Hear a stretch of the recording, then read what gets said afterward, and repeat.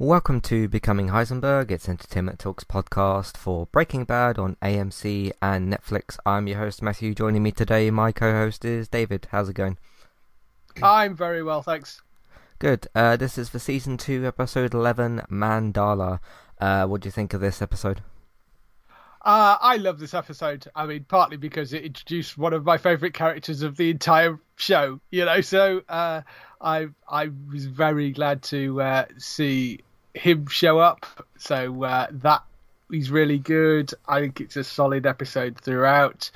You get to see things moving forward a little bit, that you've got a little bit more of Sol in there as he sort of berates Walt and Jesse, which is really funny.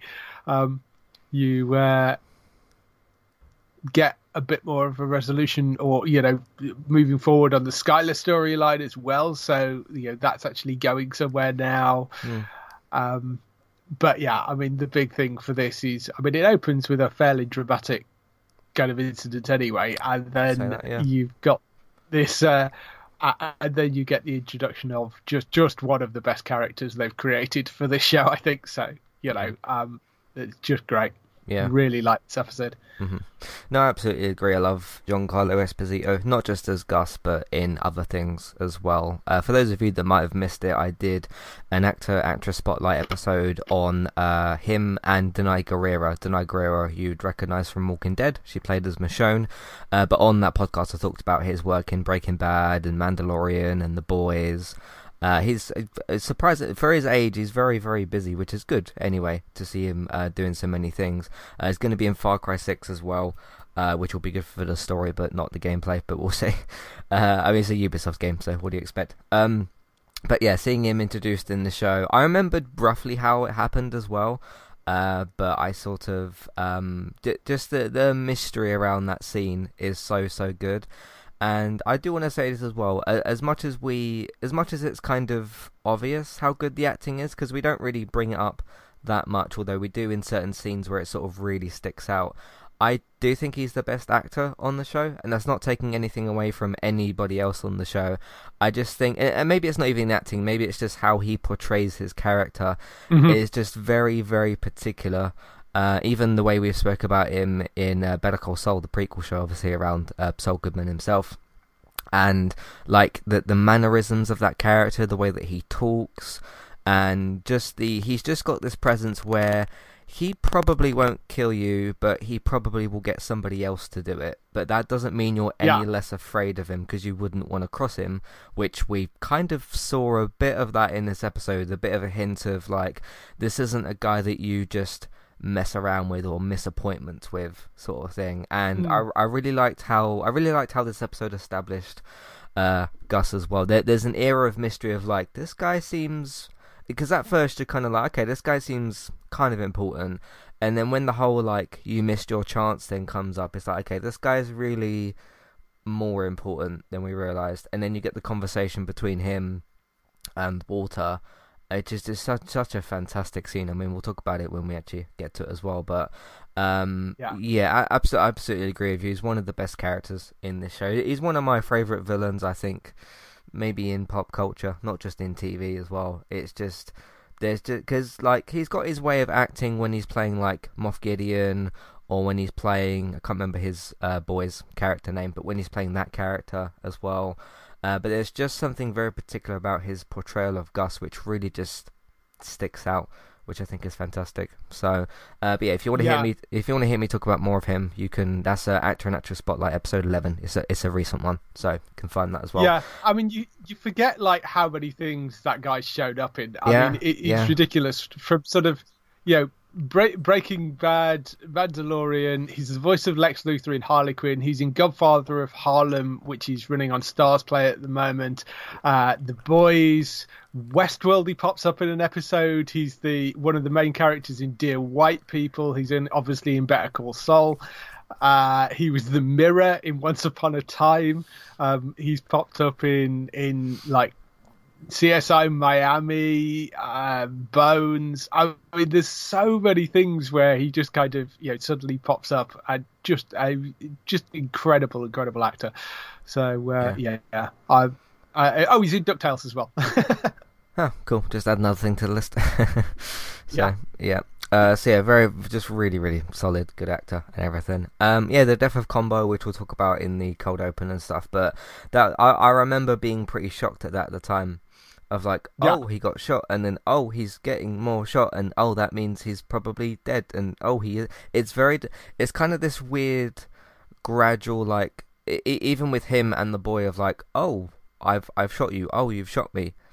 And then, like, as his drink explodes or whatever, and then him, as he's running off, him just shooting him a bunch of times, I was like, he's, like, injured him a lot, and then realizing, he's dead. That's it. Yeah. We'll talk about that in a minute when we do the cold open. But yeah, this is quite a busy episode as well, especially, like, towards the end and just the way that things ramp up. So, phenomenal episode as well.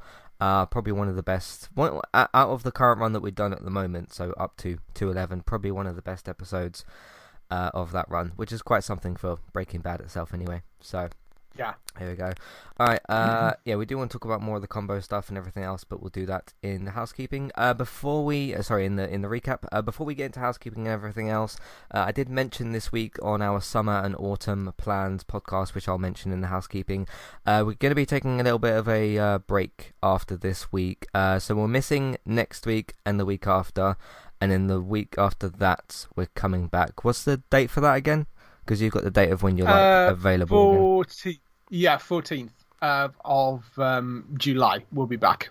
Okay, is that the Wednesday? That's the Wednesday. Yes. Okay, yeah, 14th of July. Yeah, that's when we'll be doing the podcast. So we're skipping a couple of weeks, which is all right for this show because we won't really need to catch up with the episodes. We can kind of just pause and resume in a couple of weeks. So because the show finished 8 years ago, but just to let you all know on the actual podcast here as well, we're just going to be taking a quick little break. David's got something that's like going on or whatever, taking a sort of break and stuff. So we'll still be doing all of our other usual content on Entertainment Talk, and we've even got a few other things starting in a couple of weeks, and I'm going to talk to you about that in a minute. So see you in a minute for that. Hi there, and thanks very much for listening. Today I'm here to tell you about our two different affiliate links, the first of which is our Amazon affiliate link. That's where you can shop on Amazon. We can get a small cut of what you spend, but it won't cost you anything extra. So whether you're getting a gift for somebody else or treating yourself, or maybe both depending on the occasion, we can get a small cut of what you spend, but it won't cost you extra. You can find the link to our Amazon affiliate link in your show notes. The second affiliate link for today is our Kualu affiliate link. If you want to get started with a website and a domain name of your choice, you can simply sign up with Kualu using the link in the show notes. They also have a live chat support system that's in the bottom right hand corner as well, so if you need help with getting set up, Kualu will be able to help you with that as well. The links for both of these can be found in your show notes for Kualu and the Amazon affiliate link. If you would like to get the ad-free versions of Entertainment Talks podcast and support us along the way, you can simply sign up over on our Patreon page. You can sign up either as a creator or as a patron. There's no difference there for the time being, and you can get your ad-free podcasts over there. It's a great way to support us on Entertainment Talk and to get rid of the ads and get your ad-free podcasts. You can also support Entertainment Talk on Patreon at the $3 level tier. This gets you a chance to request a review from us of your favourite TV show or film, but it's one per month, so one TV show or film review per month. It's up to you which one you want to choose. We will watch a few episodes of the TV show that you choose, or of course if it's a film, we'll just watch that film and we will review that for you on that month, and then when it gets to the next month you can request a new TV show or a film review of your choice. That's $3 level tier. That does also of course include your ad-free podcasts for the month as well. Thank you very much for listening and enjoy the rest of the show. Alright, so recently on Entertainment Talk, we did the Gaming Talk podcast. Yesterday we talked about The Last of Us 2's first anniversary and just some interesting things with that. I did talk about on that podcast, I have now platinumed The Last of Us Part 2, which was really cool, really special, and very, very satisfying as well. So I talked about the experience of doing that and just, playing that game kind of on and off for a year, because I started it on June 19th, 2020, and finished it around June 19th, 2021. So quite a journey with all that as well. Of course, I've played other games in that time as well, but that was quite an experience as well. We talked about Nintendo at E3. They had their E3, Direct thing. It was after last week's podcast, so we didn't get a chance to catch up with that. So we talked about Breath of the Wild 2 and all the games that were shown at Nintendo's E3. We also talked about this funny situation with Kojima and Blue Box Game Studios. They're a new sort of game studio that's working on a game called Abandoned.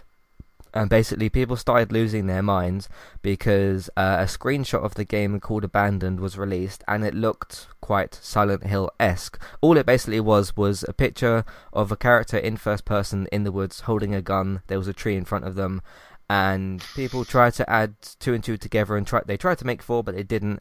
And there was this like weird thing about Sony's working with Konami to make Silent Hill, and this is like that or whatever. So we dug into all of that. The guy who runs the Blue Box Twitter account did come out and say like, hey, we've got no affiliation with like Kojima or any of this really. So that the actual trailer for that game is supposed to come out some point soon. I think it's supposed to be the 25th of June, but I might not be right about that. But we talked about just all of that. Plus there's this weird thing about there was a PS5 trailer version for Death Stranding game, and that had like a bunch of Metal Gear Solid references, so there was just a bunch of stuff around all of that as well. But just remember, when it comes to Metal Gear and Silent Hill, that you're dealing with Konami, so good luck. But yeah, talked about that as well, and a bunch of other stuff on that podcast as well. We also did talk about, by the way, in case you're wondering, with Cyberpunk, Cyberpunk 2077 is back on the PlayStation 4 store. So if you want to go and buy it, it's entirely up to you. You can go and do that again. So there you go. Speaking of the big plans thing I talked about, did a big podcast this week. It's called Entertainment Talks Summer and Autumn Plans, basically laying out pretty much what I know from now until the end of the year of Entertainment Talks plans. So sort of, rest of this month, July, August, September, and then sort of, looking at December and everything like that. So like the return of Walking Dead, Morning Show, Ted Lasso, the Monsters at Work show, which I did a preview podcast for as well, and a whole bunch of other things as well. So you can go and listen to that if you want to know like air dates for stuff and all that kind of thing for all of those shows. Speaking of Monsters at Work, I've done a preview podcast for the first season. It's going to be starting Wednesday, 7th of July on Disney Plus, changing from a Friday to a Wednesday. They're starting to do that now, aren't they? Like they've shifted from a Friday to a Wednesday. So you got all that going on. It's going to be a sequel series this time for the Monsters Inc. film. So a sequel to the first film, because Monsters University was a prequel. It's going to be on iTunes soon. And we'll get that sorted at some point soon as well. But you can go and listen to the preview, and it starts in a couple of weeks. So I'll be covering that. Batwoman's up to Season 2, Episode 10 for E4 at the moment. Of course, it's still running on CW and everything like that. So talked about the latest goings-on in the world of Batwoman. We've got Flash, Supergirl, and Legends returning next week. We won't have a podcast for Supergirl, but we will for Flash and Legends. So look out for those next week. Legends is on Wednesday, Flash is on Thursday, and Supergirl's on Tuesday, I think. So look out for those finally. As well. Yeah. Yes, that's the way they finally decided. They've been the instructions for the order of that have been in, depending where you look, in every variation of that order, but that's the one they've stuck with, apparently. Mm-hmm. So. Yeah. So talked about that, and then I also did a World of the Last of Us podcast, which was talking about the game's first anniversary as well. So you can listen to that if you want to for that. That's what we've been doing on Entertainment Talk, and you can also find us on the podcast platforms as well. So let's go to, unfortunately, the death of Combo in the recap here. Combo is selling drugs on a corner. When he notices two rival dealers sort of staring him down. He goes over to the car, and they literally just stare at him in this car. And he's like, oh, you don't want any gear or whatever he said. And then they sort of drive off. They sit on like this street corner, basically to act as a distraction, don't they, for this kid? And they give him some kind of like signal or whatever. And then he just shoots Combo. Because he's like circling him, isn't he, while Combo's on the phone to, I think, Skinny Pete or somebody.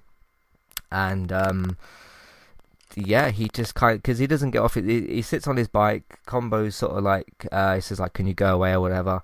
Because Combo doesn't really think much of this little kid, does he? He's more focused on the car. Why would you? Yeah. He's more focused on the car and these two guys that are staring him down. There's not a lot Combo can really do here. I mean, if he runs off, the kid will probably shoot him earlier. And when the kid pulls the gun out, it's kind of just too late anyway. Yeah. So like, there's not much he can really do, I guess. Yeah, I mean, the only thing he really could have done is when the car first rolled up, he's walked away. But the moment he decided to stay and stand his ground, which is, you know, you'd expect him to kind of do, because that's effectively his job. The moment the kid pulls the gun out, there really is nothing that he can really do about it. I mean, you know, and it's a tricky one as well, because even if he had been more aware of the kid, we know Combo's got a gun on him, but is he going to shoot a child? I mean, yeah, you know, we know they're in a morally dubious situation, but are you? Yeah, the kid's obviously been put up to this by the gang. Yeah, and you can tell. I mean, the kid is incredibly scared. If you point a gun at the kid, you know, are you going to end up shooting? I mean, there really is not a lot that he could have done, and it's so unexpected, you know. Yeah, it's a crazy opening.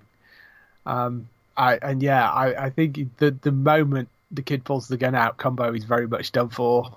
You know, it's just I think it's really from the point where he stands in that bit in the middle and starts to get surrounded by the kid. Because even if like he was on the phone and started running off or walking off, I think the kid would have just shot him. So yeah, I think the earliest point he could have really changed this was when he talked to those guys at the car, and he could have just like ran off or something. But yeah, they'd obviously like planned to get rid of him and stuff like that. So it's quite a shocking one. It's a bit of a shame. I don't think it's like a shock value type of death, because it does lead to other things later in the episode as well, such as what happens with Jesse and kind of a lot of the other things for the episode. Plus, it's to do with the whole drug distribution stuff, which we'll get onto here in a minute as well. Yeah, I mean, the entire purpose of them killing off Combo, it isn't, you know, it's very integrated into the story. It's not just done for the shock value. It is, you know, it's the thing that drives them towards Gus. So yeah, I mean, there is very definitely a purpose to it.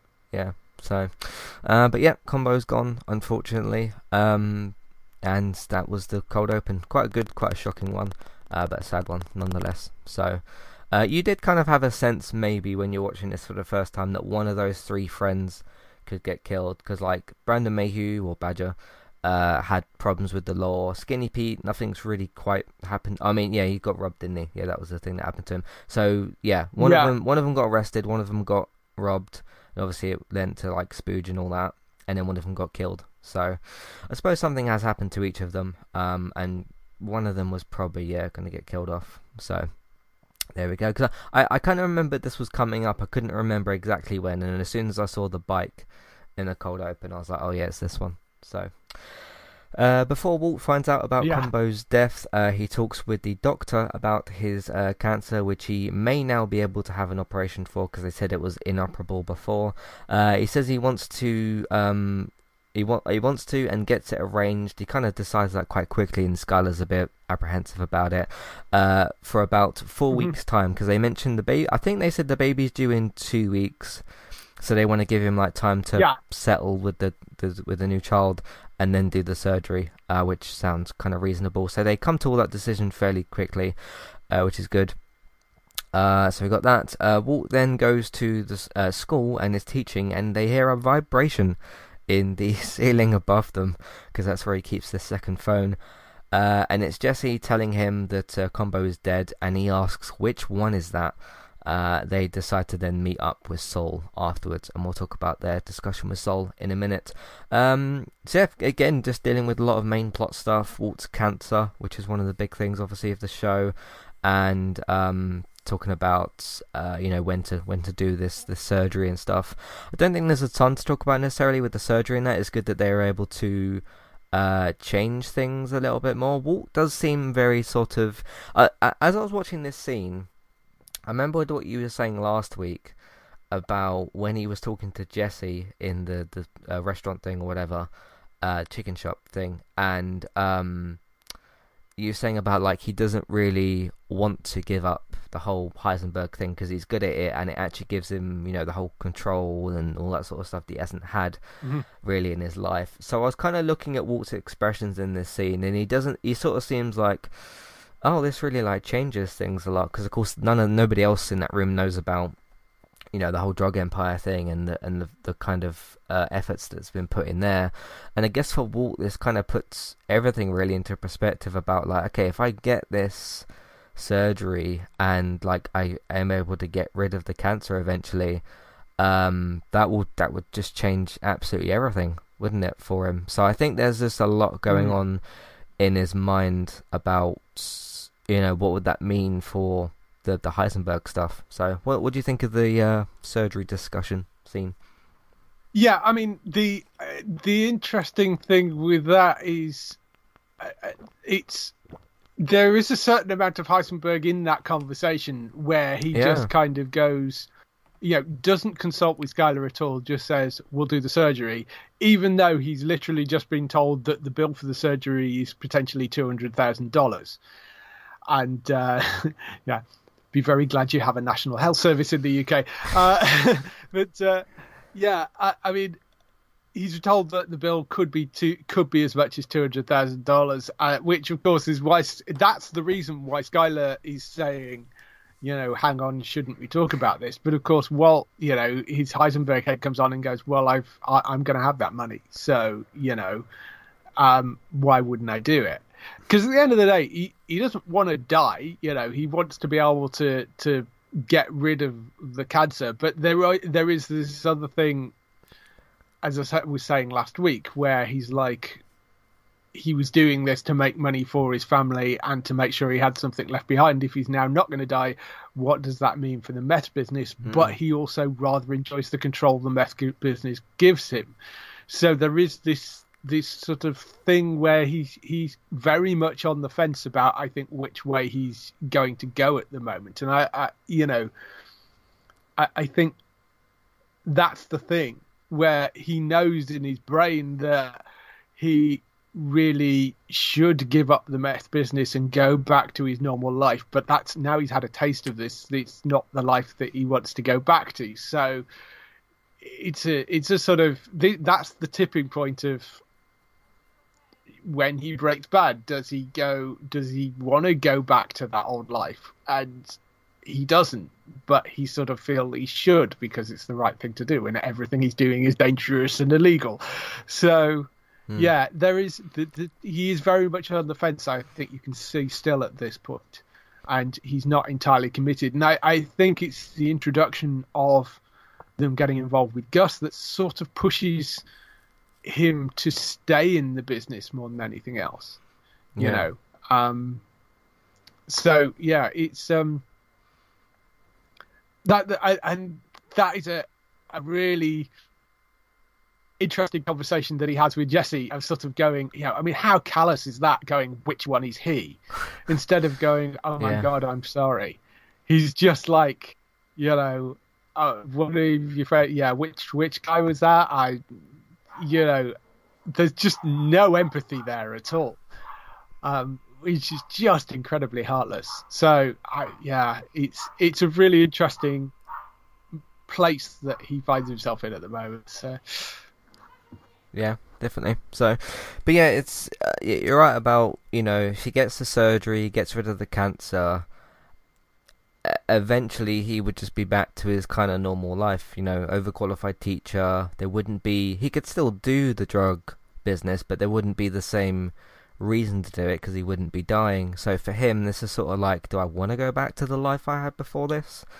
But then it would be a bit strange if he turned around and was like, no, I don't want this at all, and sort of declined it and everything. So it's a bit of a strange situation for him, and he didn't really expect it, I suppose. So we'll see how all this goes and everything. Because I can't remember what happens after this surgery actually, but I guess we'll find out. So, but yeah, moving on to the cell phone thing. I kind of wondered because I forgot this cell phone scene happened with the thing in the ceiling, because I kind of thought it's quite sort of thin up in that ceiling, with the area that is. And if that phone rings or vibrates, you're gonna hear that. So I kept thinking, like, was that gonna happen at some point? And it did. And the way that Walt's just like, oh, it's just the pipes. Get back to your papers and stuff was pretty good. Because the students kind of look a bit confused. None of them really say much about it. Because he tries to act as if like the vibration is causing the pipe, but then you hear a little sort of tone at the end of it. Yeah, then you hear the tone at the end of it of like somebody who's left you a message. So I mean, I don't think any of the kids really thought that's what it was, but yeah, I mean that's awkward to say the least. I mean, yeah, because any normal teacher in that situation, if it wasn't their phone, would have probably got up on the desk and gone to look at what it was. But yeah, so I don't think any of the kids bought his excuse, but yeah, I mean, I don't think there's any comeback from that, from what I remember. But he was quite funny. So. That scene. No, yeah, it's quite good. So, but yeah, you'd probably want to put it up there and put it on, just complete silence. So, and then just I think that's what he had been doing. Yeah. Yeah, but he didn't do it this time. Forgot to. But yeah, it's Jesse telling him that Combo's dead. Which one is that? And Jesse's like, you kidding me? Which rightfully so. I mean, obviously he's Jesse's friend and everything. So that was an interesting scene as well. Skinny Pete, who's gets spooked by Combo's death. Again, you would do so. And Badger's recent sort of thing with the law, him getting arrested and stuff, decides to quit the drug trade. Probably for now. Walt and Jesse, as a result, meet with Saul to discuss their next move. He tells them they are incompetent distributors, which he's right about, and need a businessman who is more restrained than Tuco, and will buy their product in bulk. All of those things sound very useful and very helpful and exactly what they need. So yeah, he offers to reach out to the only distributor of that kind he has heard of, but it will be difficult as the man is extremely cautious. Note the extremely cautious part of the episode as well.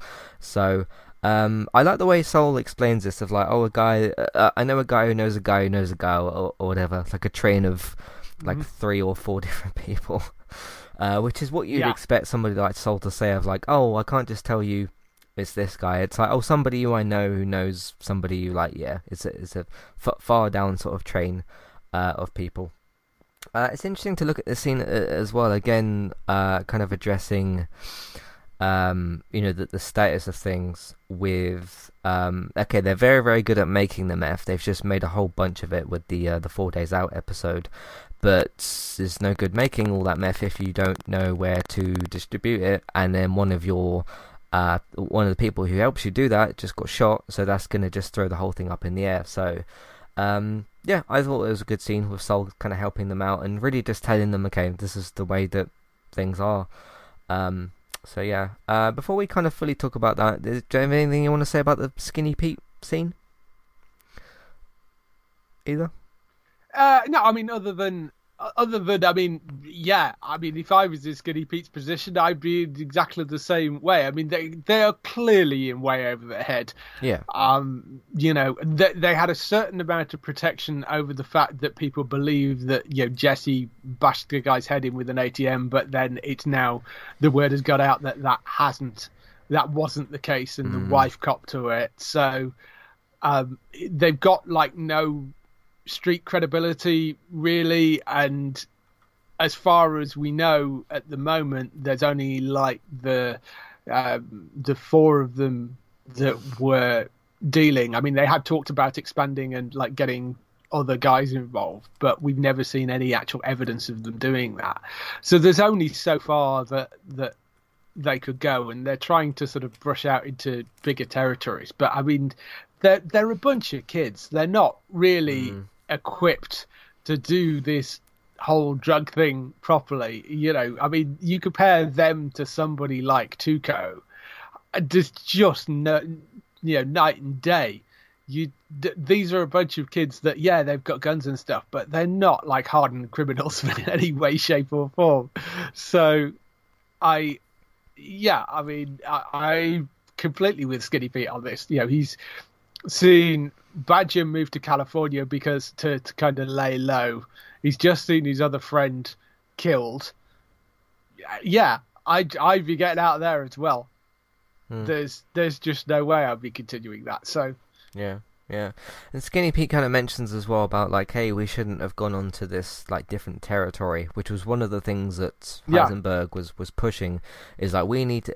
I think Heisenberg's approach here was very much wrong in the way that we need to just like force this and get this out everywhere and be everywhere. And I mean, you can see why Heisenberg is saying that, because obviously he hasn't got like a ton of time left, and he's just trying to like force this thing through. But it just went a bridge too far and got one of them killed because they were in the wrong sort of like gang territory or whatever. So it's kind of just a bit of bad luck. So but one that's kind of Heisenberg's fault in a way, because I think when you had a conversation with Jesse about like, oh, we need to get into the other territory, I remember Jesse being a bit reluctant to actually do that, and this is the result of doing that. So what do you think of the scene with Sol? Yeah, and I mean, that's sort of what Walt actually says to Sol is, you know, we need an army, we need men, we need, you know, enforcers and all this sort of stuff. And like, yeah, you do. And you should have actually had that in play before you decided to try and go into other territories. You know, you needed somebody to be actually running and managing this. And I mean, Jesse can do it to a certain extent, but he's not Tuco. He's not a mob boss he's not some sort of drug lord in that way. And obviously Walt can't do it because he needs to be anonymous. So yeah, there was no way they were going to be able to expand it. And I mean, as I think Sol says to her, I'm amazed you've got as far as you have. So yeah, I mean, the obvious thing to do is to put them in touch with somebody that is actually a competent distributor and will deal with the level of product that they can actually have, and actually have on hand and can potentially continually create. So what I find interesting going and watching this is trying to remember how many incidences where Sol has met Gus in the past, because I think they've met face to face previously. From what we've seen in Better Call Saul, I seem to remember there have been scenes with them together. I'm pretty sure they did. So it's not like they don't directly know each other, but of course Saul isn't likely to have a direct connection. So, you know, he's like, I know a guy who knows a guy who knows a guy. So I suspect Mike is one of the people in that chain of people that, Sol ends up calling, because we know Mike has direct connection to Gus.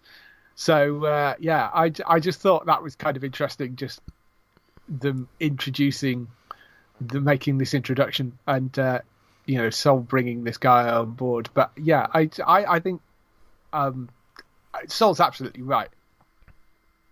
Mm-hmm. They are utterly distributors. They haven't got the wherewithal to be able to do it. They need to be able to do it through somebody else. And, you don't want to be dealing with another. I mean, that was Walt's point of like, you don't want to be dealing with another Tuco. You need somebody who is essentially a mirror image of Walt, which, I mean, Gus isn't exactly, but there is that same level of sort of, it's a business. He's cautious. He wants to remain as anonymous as possible. And that's the sort of person they want to be dealing with. No trauma, no drama. That's what you want. Mm-hmm. Definitely. So, and we'll see the results of that in a bit. So yeah, again, a reminder of being extremely cautious around this guy, who is Gus, obviously, and we'll talk about that in a minute. Jesse is distraught that he got Combo killed. I mean, he kind of didn't, or he kind of did. He feels that he did, which is, I guess, the point here. And that night tells Jesse to leave his apartment so that he does not harm her recovery as he smokes meth. But Jane does decide to stay with him, and then we see a bit later on of them doing some drugs and things. Yeah, because they're kind of sitting there watching TV in this scene, and Jane can tell that Jesse's just sort of not really there. You know, he's just sort of thinking about other things, obviously. So yeah, I mean, this episode does focus a lot on the whole Walt and Gus thing, and I think one of the problems that, I mean, will we say Walt or Heisenberg? I think one of the things that Walt maybe does wrong in this episode is kind of ignores. First of all, there's the whole thing about like which one was it, which obviously sets Jesse off. But his whole him trying to sort of brush that off of like Combo's death, because obviously he didn't really like know him. He didn't even know which one that was. Him sort of brushing that off and just focusing on this Soul Gus kind of thing. It does take away from Walt's concentration on his partner, which is Jesse, and then Jesse, as a result, only sort of has Jane to lean on, because Skinny Pete's like, I'm out, Brandon is nowhere to be seen, and there's no, obviously his parents don't want to know him, so there's only Jane, really, or Jane and the drugs, so it kind of leads all into that. So yeah, mistake there from Walt, really, just being kind of business focused, I suppose. Which he does have a particular like a deadline set by the end of this episode, but that's not yet. He sort of makes those mistakes before that happens. So, what do you think of Jesse's situation? Yeah, I mean, obviously Jesse is going to be distraught. Yeah, he feels responsible for the fact that he put Combo where he was and put him on that corner. The conversation with Jane where I mean, this is the thing.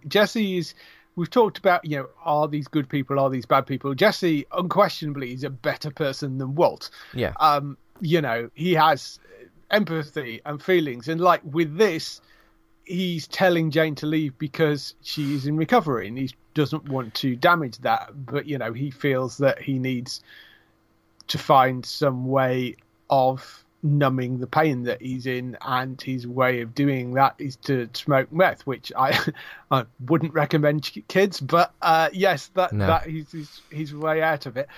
And he doesn't want Jane to be involved. And Jane's sort of like, well, we could go to a meeting, and he goes, no, I just want to get high, basically. And I mean, the thing is, what makes this interesting is it's not like Jesse forced Jane into that position. Jane, it's interesting, the notes that I'm looking at, it actually says, which are I'm just looking at the Wikipedia article, it says Jane reluctantly decides to stay with him. That wasn't reluctant at all. That was, Jane made a conscious decision that she was going to break her recovery. Yeah.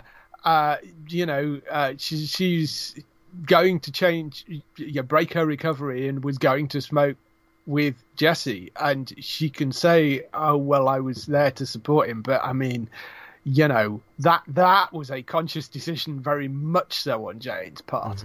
And she decided to go and get high with him, and Jesse will blame himself for the fact that Jane is back on the meth, I'm sure, but that was not him, that was her. And I mean, you could argue that she shouldn't, you know, that if he hadn't got the meth around, then she wouldn't have been tempted. But equally, she knew who he was. I mean, they have a whole conversation about, you know, yeah, I know you're a drug dealer. I'd already guessed that. So she knew who he was. She still decided to get involved with him. She makes the decision that she's going to break her streak of you know, sober streak and go and do drugs with him. That really isn't Jesse's fault. You know, I mean, there are so many things she could have done: not rent the apartment to him, not, you know, kicked him out when she discovered who he was, you know, and simply just walked out the door when he said, I'm going to smoke. But, you know, I mean, there are so many things she could have done. So Yeah, and Jesse does try to protect her. So in that situation, I think, yeah, not really his fault that she actually made an active choice to go down that road. And I know she's an addict, but it's still a decision that she had to make. Mm-hmm. Yeah. So again, I think this is a connective thing where, like I said, Jesse doesn't have Walt to lean on because he's too busy. He doesn't have his parents. Skinny Pete's gone. Combo's dead. Badger's not there. So for him to try to, not really try to lean on, but to have the only other person with him be Jane, and with her history of trying to be sober and clean and whatever, all of that combined is a bad combination for, well, everyone, really. Not quite so much Walter, because he's not really involved in this. He sort of comes in much later, but with him kind of not addressing Jesse's issue, again, is just a bad situation for Jesse and for Jane, which we see in a little bit as well with their drug scene. So it's a bad situation. So there you go. I just realised I didn't take the reluctantly part out. I thought I did, but I didn't. So anyway, my mistake. But no, she isn't reluctant. She just chooses to walk into the room. So that was my mistake. The next day, Walt waits at a local chicken restaurant called Los Pollos Hermanos. I think that's how you say that. Where the distributor has arranged to meet them. Jesse comes in late, still high, and leaves quickly afterwards. He just basically can't really be bothered. Or doesn't really he's not in the right headspace, I think is the right way to put that. Nobody talks to Walt, he just kind of sits there and looks around, but he later realises the distributor saw him, because Saul calls Walt and says, hey, you missed a chance, and that was that. And says that he's refused to work with him. We know that he goes back later, but this is the initial scene. So interesting stuff, him just kind of scouting out the place, and you looking out at different people, and you're like, no, that's probably not them, no, that's probably not them. And then he's sitting there. I like what Jesse says here as well, like a couple of just like grown men or whatever sitting there eating this little meal.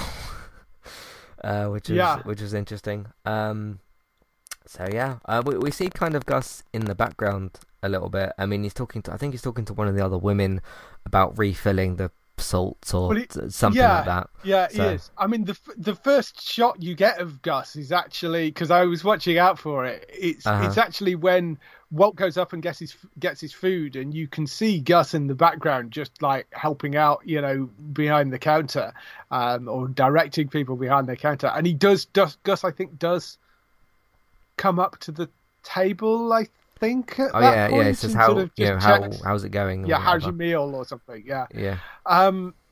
So he does come up to the table, but that's sort of all you get from him, and there's no reason to think that he is anything more than the manager necessarily at that point. And then of course you have the phone call later where Saul's like, no, he saw you for whatever reason, he decided to not meet you, and Saul sort of saying, well, sort of like, how could that happen, because we didn't meet anybody. And Saul's like, maybe he was out in the parking lot with the telephoto lens and didn't like the look of your jib or whatever. So it's they don't necessarily know. And it's only sort of later on that Walt kind of figures it out, but it's interesting to see that that's sort of how Gus gets introduced without you sort of realizing. And again, it's Gus is a man that has these sort of two personas, much like Walt does. You've got Gus the sort of the restaurant owner, and Gus the drug dealer, and there is a very later on in the conversation there's a very distinct switch between the two. But yeah, it's an interesting little scene, that. And and I can they've said Gus is a very cautious guy, and if I was sat there and I saw Jesse walk in the way he did and then walk out again, I can see why that might rattle Gus a little bit. You know, he wants everything to be completely neat, tidy. You know, doesn't want any issues, and Jesse would be a worry. You know, yeah. So yeah. No, I totally get it from Gus's side. You know, like you said, he sees Jesse coming in and he thinks like, this ain't professional, really. Yeah. I mean, you can see that Walt's putting the effort in, or Heisenberg, but that Jesse's just pie and late and kind of walks out and everything. So, I love the bits of comedy from Soul as well. Of like, didn't like the look of you, sort of thing. So that was great from him. But a very good scene that leads up to another very good scene later. I mean, most of the show is full of good scenes, but this is a particularly good scene. So, Jesse leaves that scene. He does go back to Jane. She is relapsing, unfortunately, into drug addiction and induces Jesse to heroin. They do this bunch of stuff with equipment, whatever, and then they inject some drugs. I noticed that Jane puts it into her foot, because Jesse puts it in his arm and he starts, floating, kind of. Doesn't actually float, but he's like high on a cloud or whatever the phrase is. And then I sort of was looking back at her and she puts it into her foot, so I don't know if there's like any difference with that or just that's what she felt like doing. They're on this dangerous path again. She's not clean anymore. Because her thing is, what was it before? She had the badge, wasn't it? Was it 18 months? Was it? I think it was 18 something like that. Yeah, I think. Yeah, I don't think it was like 18 weeks because I think they do those things by months. No, it'd be 18 months, I think. Yeah. So, because I remember a show before. Now that I think about it, I can't remember which one it was. It had Maisie Williams in it. I think it was a Sky show. And there was a scene where she went to get like a new clean, the next badge thing. I think it was for like 6 months or something. And then the character at that point had gone back onto drugs, so she like handed it back. Can't remember the name of the show now. Actually, it wasn't Game of Thrones. Was it that the 2 Weeks to Live? I think it was called. Yes, it's like a very short 6-episode sort of thing. Yeah, she was involved in that. So it would have been 2 Weeks to Live. Yeah. So I think they do them monthly, which is interesting. So, it's a bad day for these two. What do you think of this scene? Yeah, just a little bit of background. The scene where Jesse takes the heroin and was actually floating is apparently was a practical effect. They actually shot that. To get the appearance of him floating, it's like a wooden board that's placed under Aaron Paul and lifts him up on a crane, which has the camera attached to it, which apparently was how they did it. It wasn't like any special effects. It was all done with practical effects on scene. But I thought that was great, that scene. It was sort of really interesting. They're kind of quite nervous and you can tell, I don't think Jesse's done heroin before, whereas Jane obviously has. So she's getting him into, deeper into other drugs and stuff.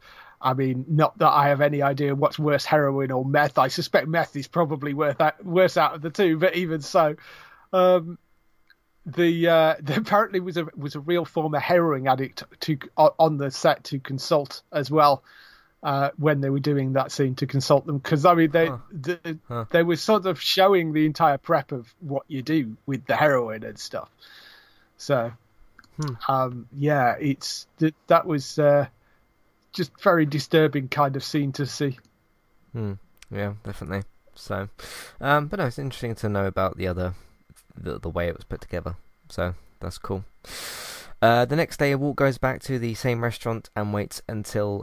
by the way, just going back to that, it kind of reminded me... I know it has like nothing to do with heroin or meth, but it was funny interesting watching these two people put needles into themselves when I had a needle put into me last week for Pfizer for COVID. So it was kind of... I don't know. I'm not really like scared of needles or whatever, but they do kind of just like irk me a bit, so I was kind of a bit irked by the scene itself, just seeing these two put needles into each other. When did you have your last you've had both shots, haven't you? No, I've got my next shot next week. Okay. Then I will be fully Wi-Fi enabled.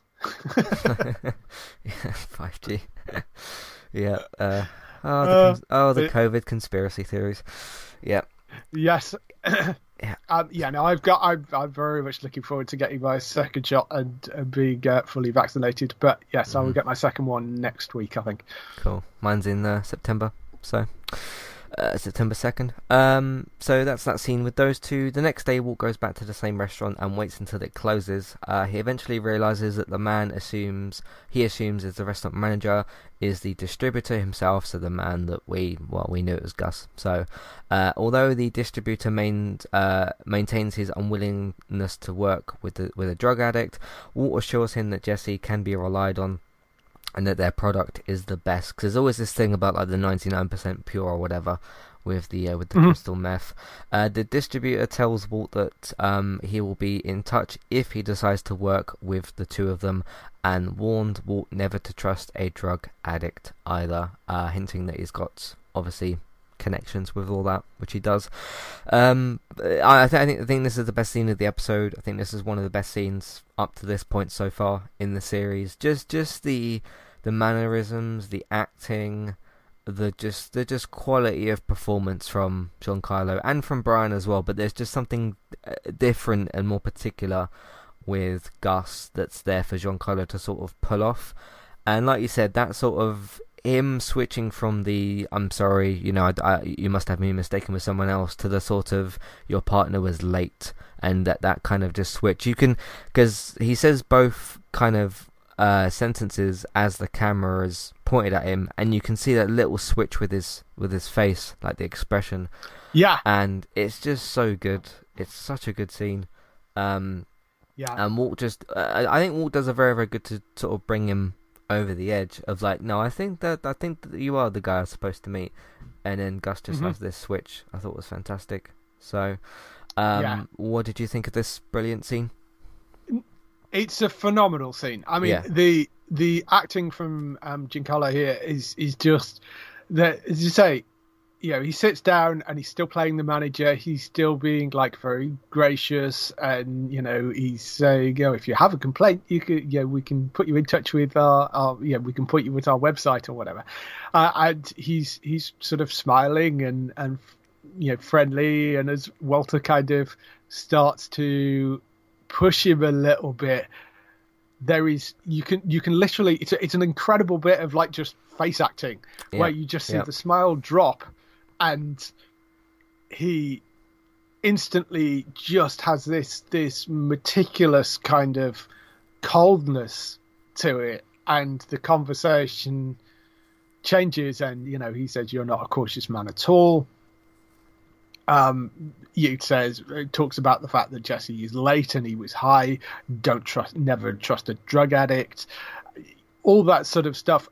But that just little switch from one to the other is such a beautiful piece of acting. It's really quite superb, and just from one tiny facial expression, and you can tell you're talking to a different version of that person. It's really, really quite incredible, and it's a solid performance from Walt as well. I mean, he's manages to convince him round, and he's very careful in not saying the words drugs or meth or anything like that before they get further into that conversation, and Gus actually starts to sort of reveal who he is. He's much around in like, if you are who I think you are, and he's very kind of guarded and careful about the words he chooses. It's really well written. It's beautifully performed. It is a superb scene between these two. I really, really love that scene. Yeah. Absolutely. I like the way that he goes up to the counter. He's like, "Oh, can I have a refill of my soda," or whatever he said, and 5 minutes of your time. Just the way Walt brings it, or Heisenberg definitely brings him over, and everything is great. So, and you are just seeing two powerhouse actors opposite each other. you know, very, very much sort of similar, like Soul kind of said, or like I think it was Heisenberg that said it. Very kind of similar each, both with glasses on as well, so they kind of look similar in certain ways. With just some of those similar things that they're doing as well, and just seeing them bounce off each other is just it's just so good. So I was looking, I knew this was in this episode. I was just so looking forward to this discovery of this character of Gus as well. Yeah, which was great. So where's the next bit? Skylar helps the company that she's working with celebrate Ted's birthday, where she sings him a version of "Happy Birthday, Mr. President." She later finds, while investigating the accounts, that there are many inaccuracies of the payments to the company. Ted admits that he evaded taxation of millions of dollars by underreporting revenue to keep the company afloat and support its employees. Skylar says she won't turn him in, but can't be a part of his illegal doings. However, she does go back later as well. This was one scene I won't say I was dreading or not looking forward to, the whole Mr. President song, but it is a awkward scene. But it's definitely supposed to be. And I mean, what's the actress's name? Anna Gunn, I think. The way she goes for it is fantastic, with all of like her facial expressions and what she's doing and everything. It is very cringy, but it's supposed to be. But I was thinking of something else as this scene was playing, more to do with Ted, which I think you need to focus on as well. The show is about the ego of Walter White, and you know, him not wanting to accept the money from Skylar and Gretchen and starting his own thing, and he's got control of that and all that sort of thing. The fact that she's singing "Happy Birthday, Mr. President," so it's a very kind of high up, you know, very, very high up position, like the president does speak to Ted's ego as well, I think, certainly, and of like getting a woman to sing it to him, and the way he's so insistent on it. Like, she's like, "Oh no, I'm not. I don't really sort of want to do it," and then he starts sort of chanting Skylar, all that sort of thing. I think this is interesting, not just because of what she's doing in the scene, but because of Ted's attitude towards this song, and like the way he's smiling when she's singing. I think there's a lot of ego stuff going on there with Ted, which I didn't really realize or think about the first two times I saw the show, because you're just sort of listening to Skylar sing or whatever. But there's definitely something in that. What do you think? Yeah, it's deeply uncomfortable, that scene. I mean, it's horribly cringy. It's just such a ew thing for. I mean, I know he talks about the company being family and stuff, but this is a woman who, I mean, they're kind of friends, but you know, there was a sexual harassment thing that happened previously before she left the first time, and to get her to do that when she clearly doesn't want to, it just it's like really horrible, and it's really uncomfortable and really unpleasant, that scene. So I think there is a certain sort of power thing going on. I think you're quite right. It's not pleasant at all. And then, you know, they're talking about the accounting inaccuracies, and he's trying to come across as sort of the good guy, and there is a certain amount of that where he's sort of saying, you know, the company is going under, the economy's in the toilet, we've had bad years, and that's why he's been hiding the money, which I do believe is the case, but none of this really paints Ted in a great light.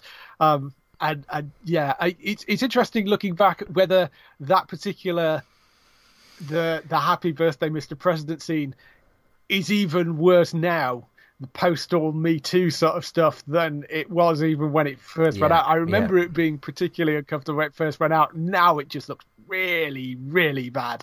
So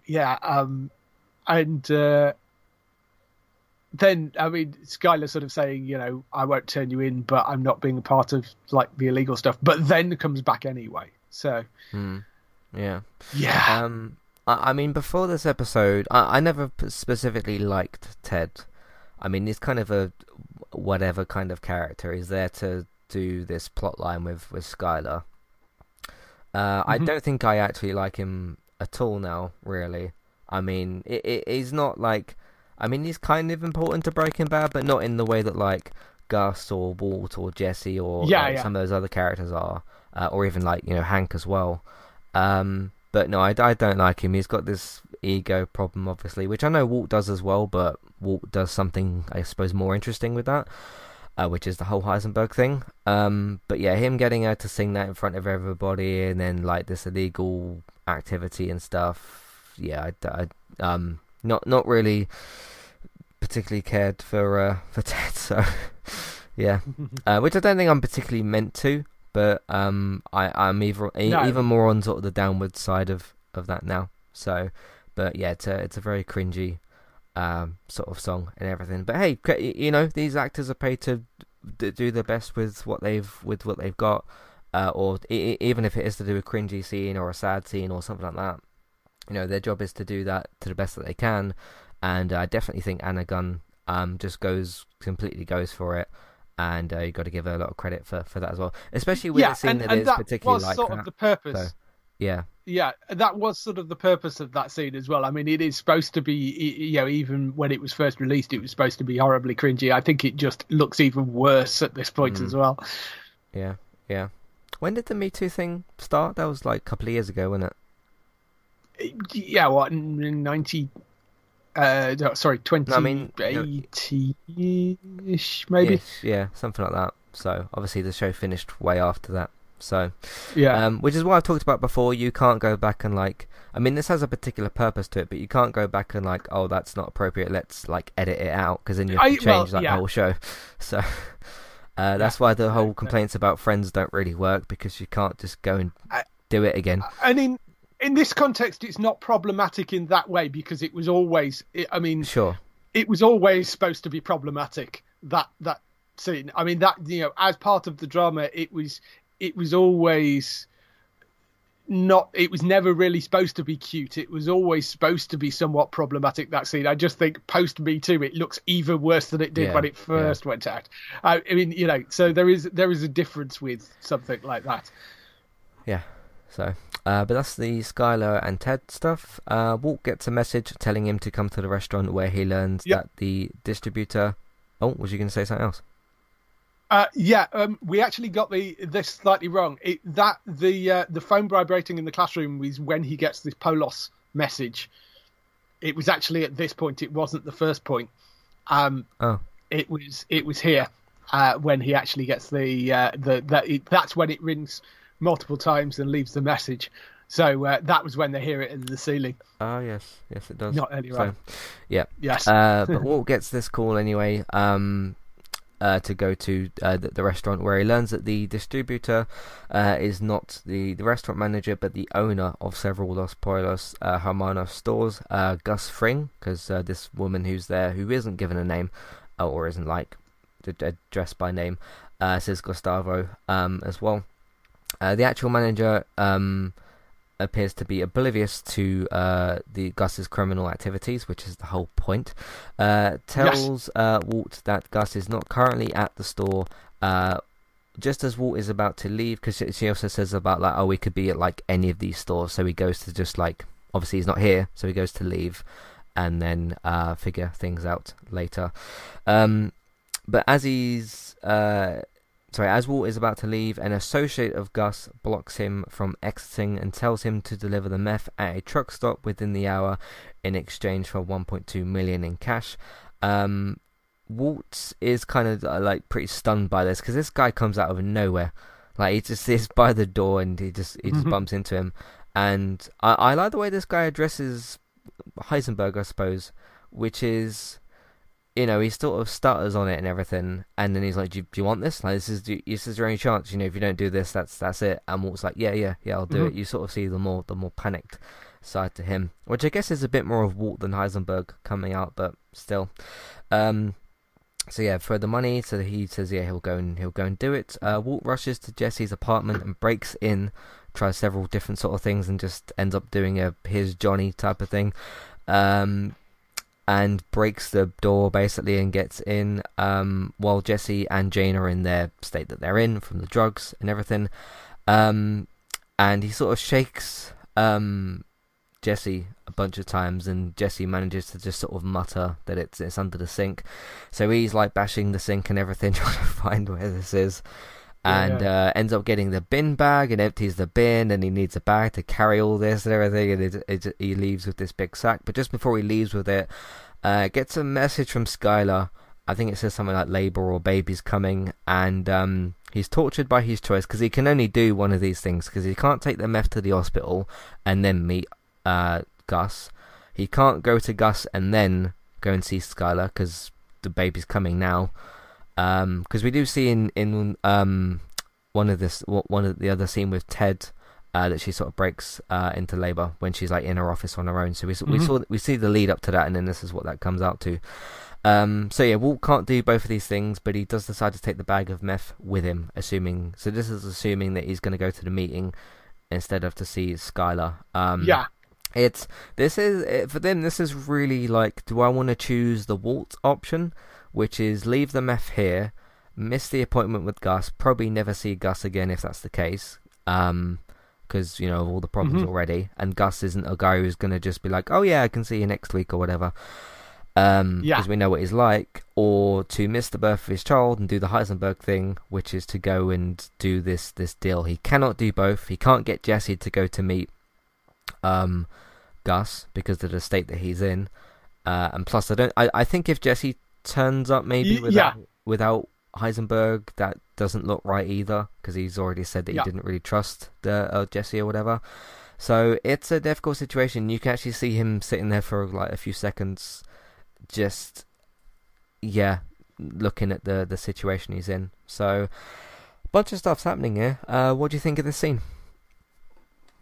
Yeah, I mean, this is a great scene, and it's almost comedic. It's one of those things that if you put a slightly more comedy soundtrack over it, it would be very, very, very funny.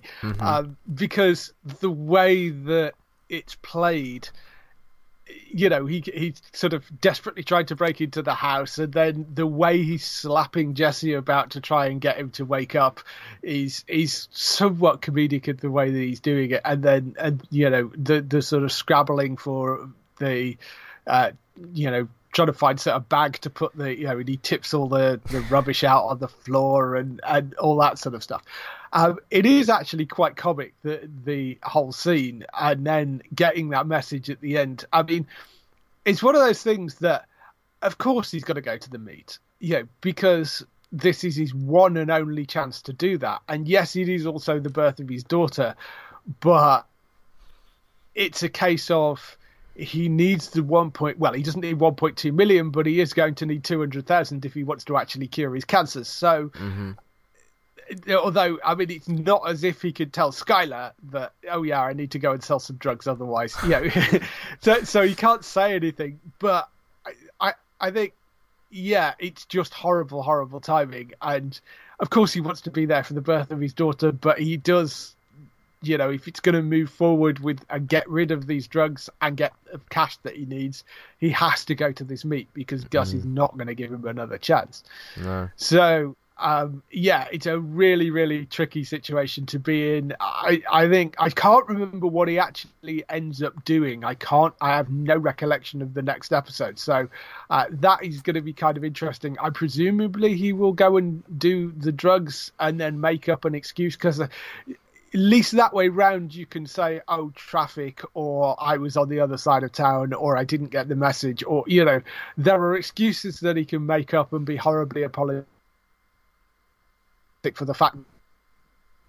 And I mean, if she's just got into labour, that labour could last hours anyway, so he may have some time. So I think, the only thing he really can do is go and try and make the meet, and then, be horrifically apologetic to Skylar about being late getting there. But yeah. The one thing he can't say was you messaged the wrong phone. Yes. So, yeah. I had my other phone with me. Yeah, the other one was on charge. Yeah. So, because I can't remember what excuse. Because I'm pretty sure he goes to the meeting with Gus and then comes up with an excuse. I think that's what happens, but I can't remember what the excuse is that he gives. But it's probably something. Anyway. Yeah. So, but it's a hectic scene. This as well, just right from the restaurant right to the end of the episode. Walt's just in this mad rush, which is cool. So, brilliant scene and a brilliant end to a fantastic episode as well. Mm-hmm. So, really good stuff. Let's get some emails and some feedback. If you would like to send in yours, of course, remember we're taking a 2-week break, so you can still send in whatever you think about the show and whatever. But just keep in mind that we'll be back in 2 weeks' time. If you'd like to send those in, you can do so. Matthew at entertainmenttalk.org, Twitter eTalkUK. You can also go to the contact page or the information in your show notes. Josh says, hey, first time, long time. So long time listener, first time writing in, I think. Been enjoying the podcast and the show. Thank you very much. When you posted an episode on Giancarlo, I think he's talking about the actor-actress episode, it was cool to hear he was going to be in this show, and I love the way he is introduced, which I definitely agree with as well, which we've spoken about. It says, Matt, how are you enjoying the Euros? Well, I didn't watch the game yesterday because we're already through, and I wasn't sitting through 90 more minutes of Southgate tactics, but so there's that. But the important part is we're through to the next round, so yeah, we'll see where we get to. But a bit of a sort of opinion on that is that Wales are a better run team than England, but there you go.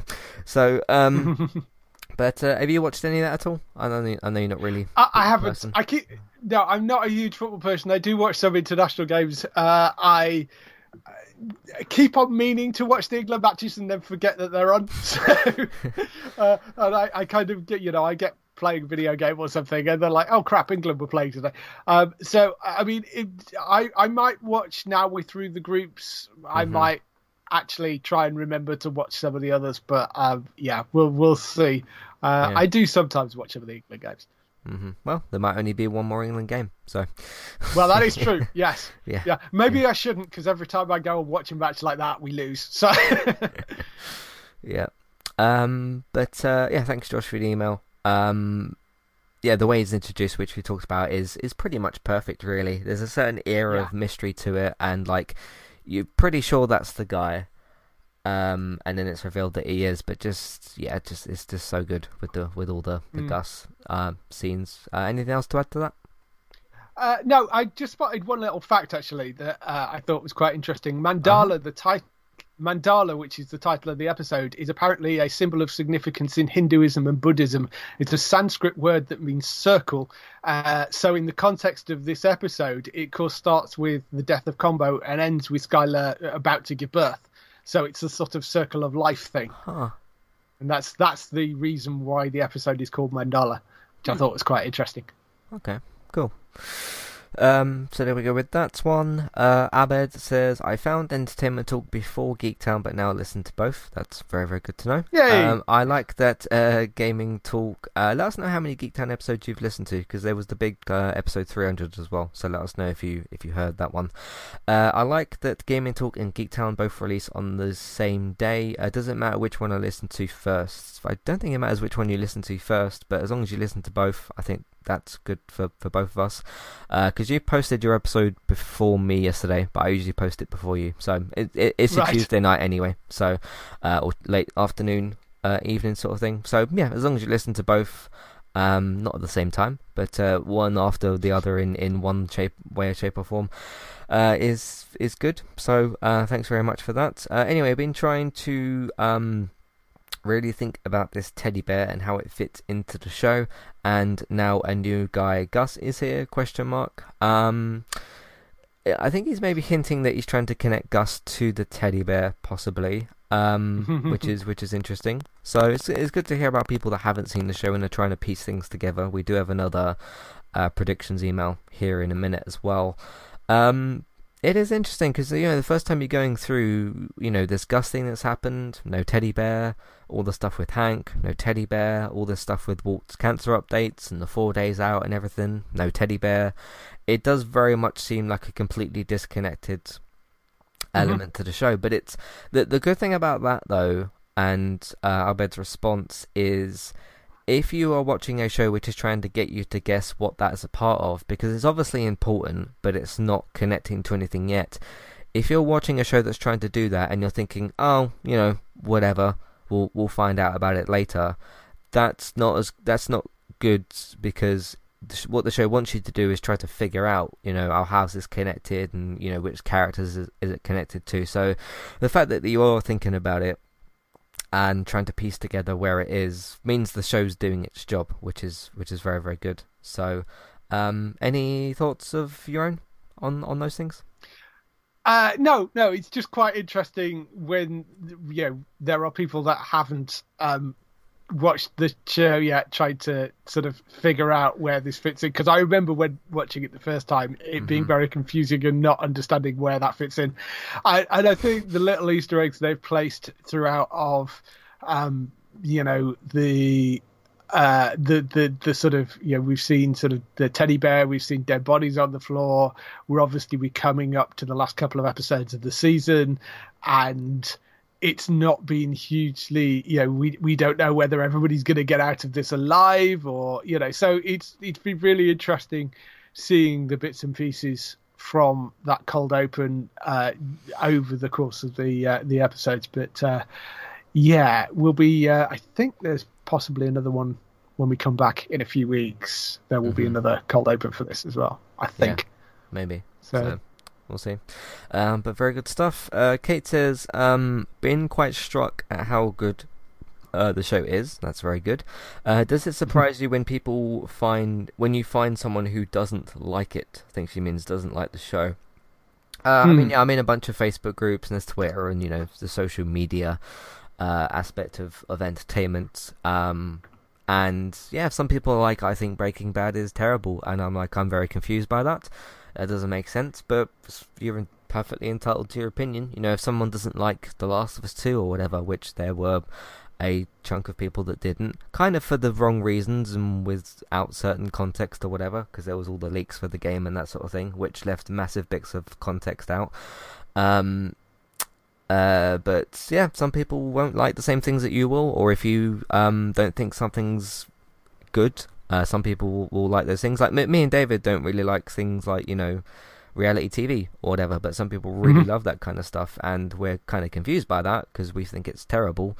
But hey, if you like that, then that's what you like.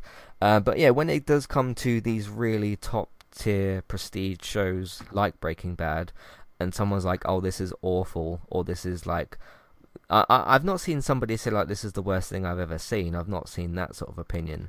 But some people have said like, oh, I think this is dreadful or boring or slow or whatever. It does surprise you, doesn't it? Because although you do have it in the back of your mind of like, okay, you're entitled to say that because you're not right or wrong, it is surprising or kind of weird. It's a bit like when I saw Wonder Woman 84 and I thought it was terrible, and then I went online and some people were like, oh, this is like one of DC's greatest films, and I was confused by that because I wondered how they could think that, but it's up to them. So, but what do you think about the reception around things like that and Breaking Bad? I mean, I've not really met that many people that have said they don't like the show. I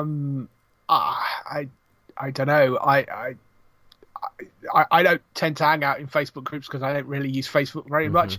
So, other than for Geek Town, but I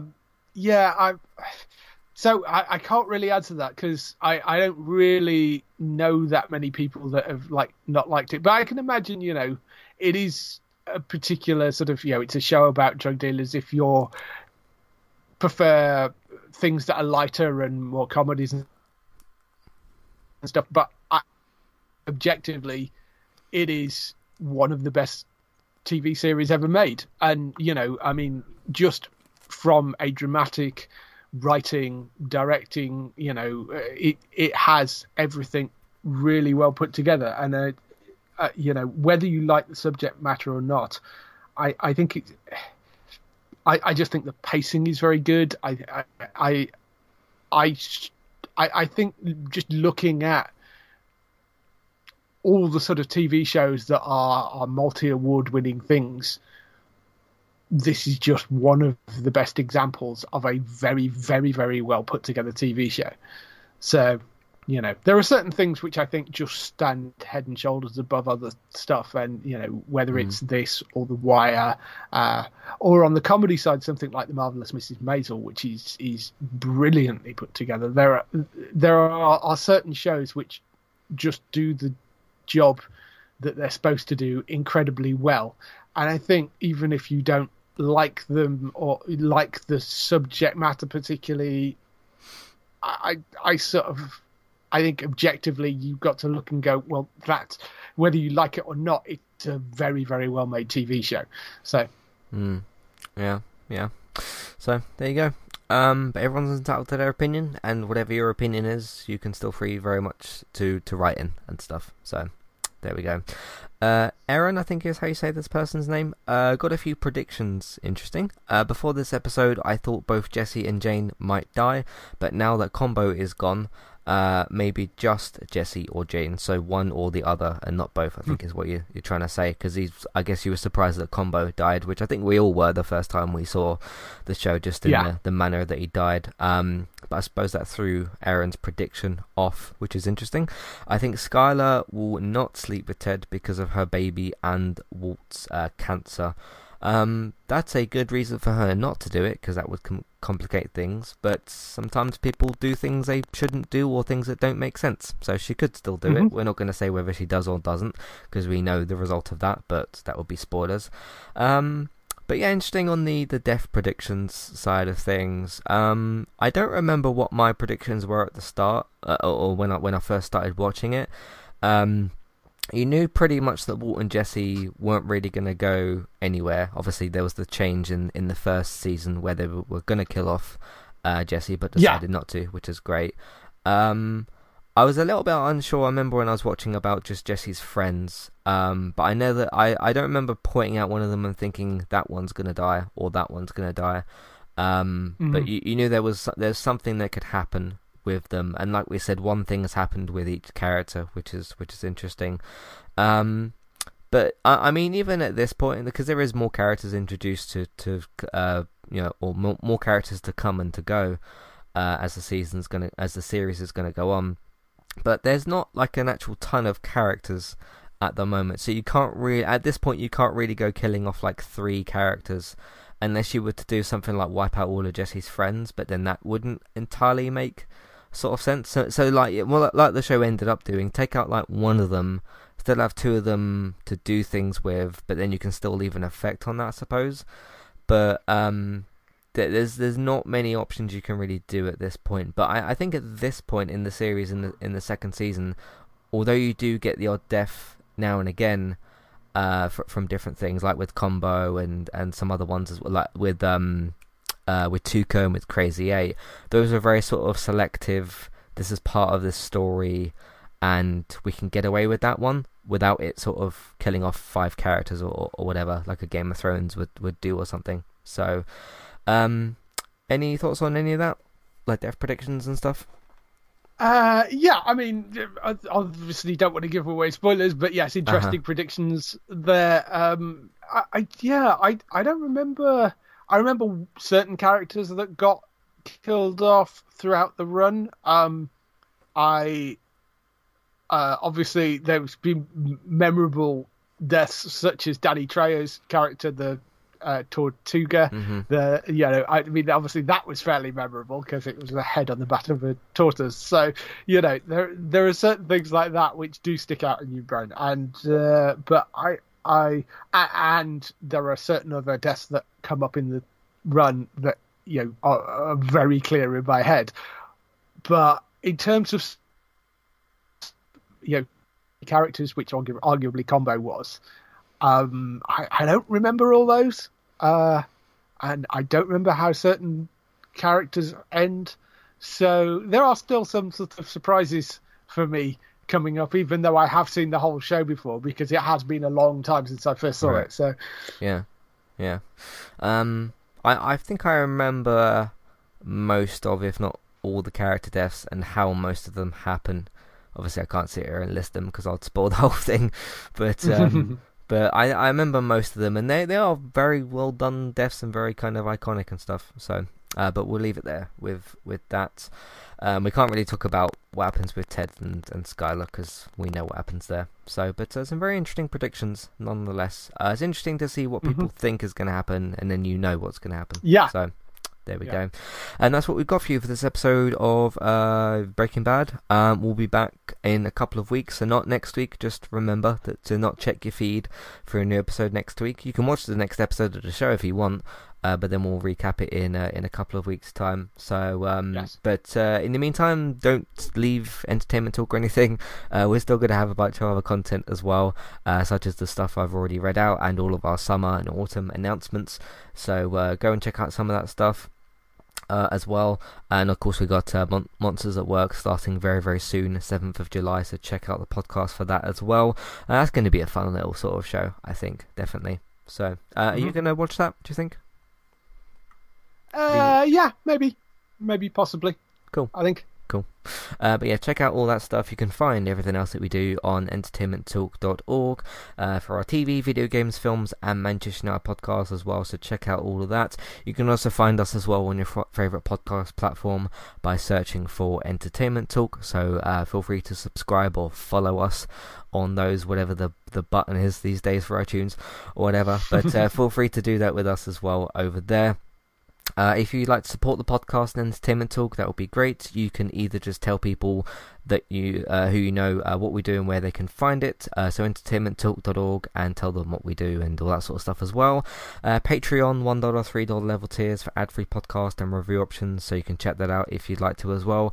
If you don't use iTunes feed and you don't use all those other things, you can also follow us by email.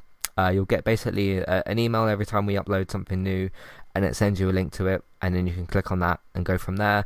You can sign up for free for WordPress by doing that, and then you can follow Entertainment Talk on there, and you'll get an email when we post something new, but you don't need to check WordPress, just wait for the email to pop up for that. So you can follow us through that as well. You can find David over on Geektown, geektown.co.uk, and Geektown Radio. There'll be no Geektown Radio episodes for a couple of weeks, will there? So don't look out for a new one next week. We'll be back on Breaking Bad on the 14th of July, and Geektown Radio will be back on the 13th of July. It'll go up Tuesday night. Yep. So go and look for that. But geektown.co.uk and Geektown Radio for all those things on Tuesdays. Look out for those. Lots of renewals and cancellations as well at the moment. So if you want to find out if your favourite show has survived, go and check out all that stuff as well. Bex, who's also part of the same circle and everything, over on Twitch, Trista Bytes, Trista BYTES. Go and give her a follow over there. She streams very regularly. She's very busy at the moment, so go and support what she's doing over on Twitch, Trista Bytes, Trista BYTES. You can also find me on Twitch as well. I've finished my Last of Us journey, but I'm still going to be streaming some other stuff. I did have an email this morning that Cyberpunk is being sent to me, so if I get that tomorrow, I will possibly test that game again post patches and see what it is like now on the PS4. So go and check that out. You can follow me on Twitch, eTalkUK. And if you missed any of the journey that I did with The Last of Us Part 2, there is a specific 10-minute video as well of me getting the Platinum Trophy. So if you want to just watch that or the rest of it, all of it is on YouTube. Entertainment Talk plays for that, so check that out as well. And that's everything. We'll see you in a couple of weeks, but don't forget about Entertainment Talk for the other stuff, so keep your eyes on that, and we'll see you next time. Thanks for listening. Goodbye. Bye.